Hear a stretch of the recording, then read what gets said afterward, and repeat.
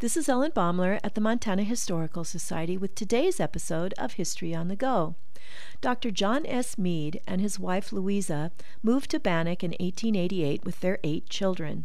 Dr. Meade remodeled the former Beaverhead County Courthouse, empty since 1881, as the Meade Hotel. The courtroom and county headquarters became the lobby, parlors, and dining hall. The upstairs offices became bedrooms. Mrs. Meade set the tables with white linen, and good things came out of the kitchen at the back. One son, Perry, a graduate of the Colorado School of Mines, returned to Bannack in 1895 to work at the nearby Eugenia mine. Perry and his wife Lenny had a new baby and needed the money. It was only his second shift, and Lenny did not like his working there. So when he kissed her goodbye, he said, "I'll find another job, and I won't work underground after tonight."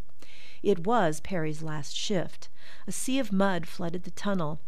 Hours later, workers found Perry with his face in the mud where he suffocated.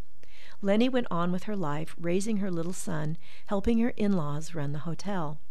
A year later, a measles epidemic struck Bannack.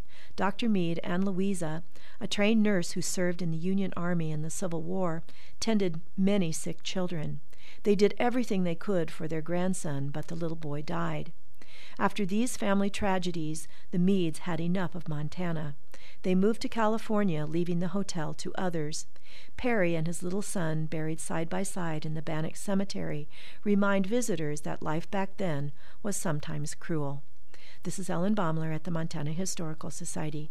Visit us, become a member, and show your love for Montana's heritage.